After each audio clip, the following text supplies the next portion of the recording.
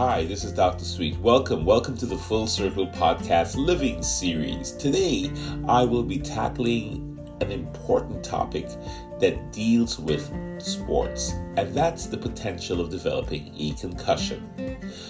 Especially now that the weather has gotten better and many young people are going to be going out playing contact sports, it's super important that we spend some time reviewing the potential for concussion and learning how to recognize when we may have one. So what is a concussion? A concussion is a type of brain injury. It's a traumatic brain injury.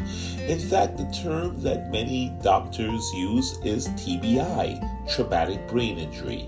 It can be caused by a bump, a blow, or even a jolt to the head. It can even be caused by a hit to the body. Yes, if you hit the body in a way that causes the head and the brain to move rapidly back and forth, that sudden movement can cause the brain to bounce around or to twist in the skull. This can create chemical changes in the brain and sometimes even stretch or damage brain cells. Now, concussions can be described as mild, moderate, or severe, grade 1, 2, and 3 accordingly. And the most severe aspect of the concussion happens when there's a loss of consciousness, even if it's for a couple of seconds. So even though we say the word mild, it's still important to not dismiss concussive symptoms. So any child or teen who reports one of the signs or symptoms that I'm going to go over with you that indicate that there may be a head injury or concussion should be evaluated. So let's review some of the symptoms that can come along once someone has had a TBI or a concussion type injury. Symptoms include headache or feeling pressure in the head. At times, there could be a feeling of nausea or a wanting to vomit or throw up. Balance problems can occur. A young person can report feeling dizzy. Sometimes this involves blurred vision.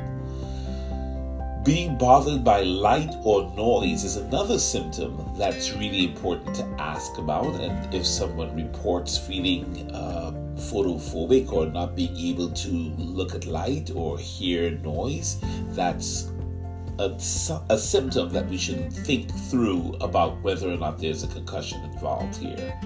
In addition, there could be a feeling of sluggishness, a foggy, fuzzy, groggy feeling, even sometimes feelings of confusion or concentration issues or not being able to remember things, what just happened before, that kind of thing.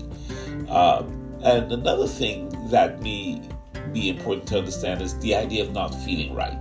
That maybe it's not specific to headache or nausea or vomiting or a balance problem, but the person says, hey, I'm just not feeling right, or I'm feeling kind of down.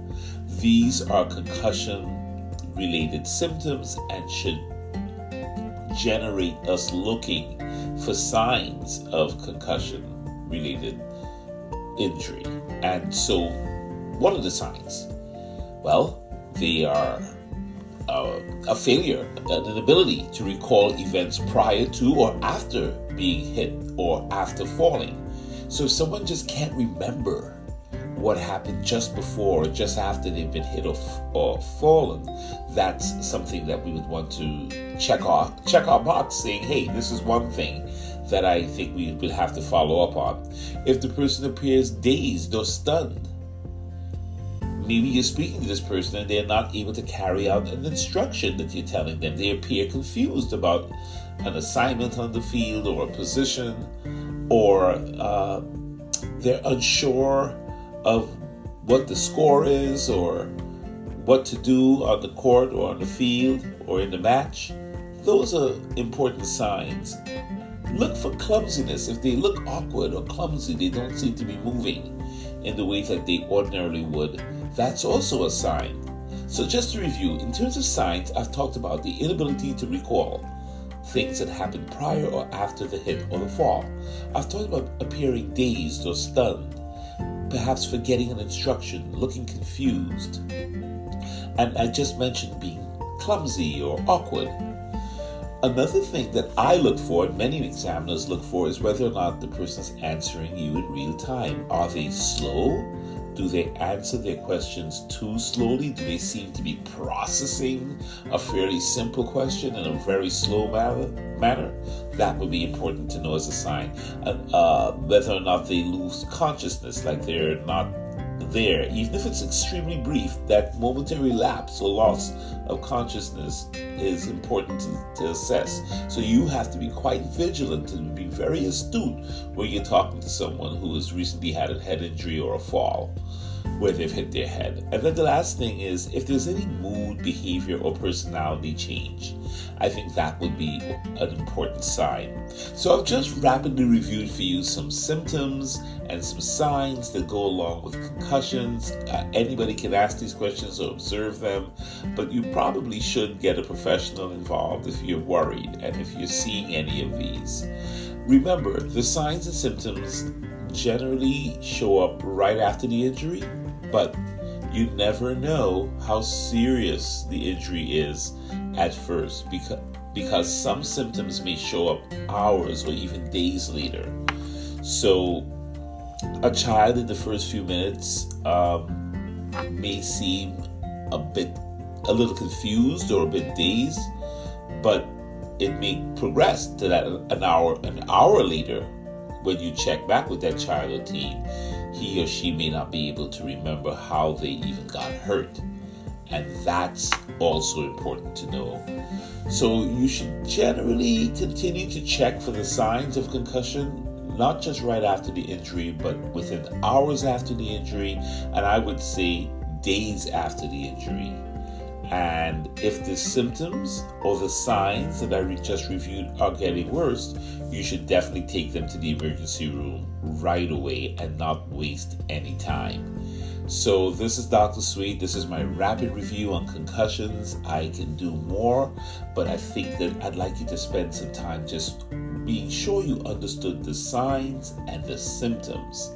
Again, symptoms are headache, nausea, vomiting, balance problems, dizziness, double vision, blurred vision, being bothered by light or noise, feeling sluggish, hazy, maybe foggy, groggy, confused, having a concentration issue or having a memory issue or complaining of that, and or just not feeling right or not feeling down. Those were the symptoms I mentioned.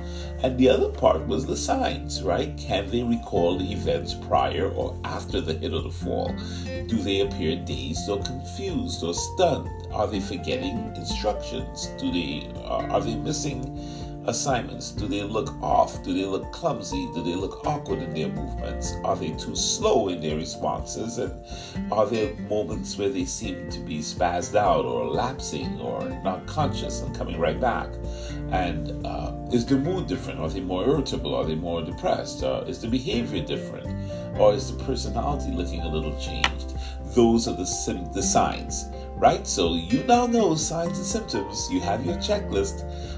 In pro sports, we use a 22-item checklist that I'll go over in my next podcast. But for now, I just want us to be all on the same page that concussions have symptoms and signs. Symptoms are what the kid or the young person will report, and then the concussion signs are what you observe. All right, this is Dr. Sweet. Thank you for listening, and I'll be back.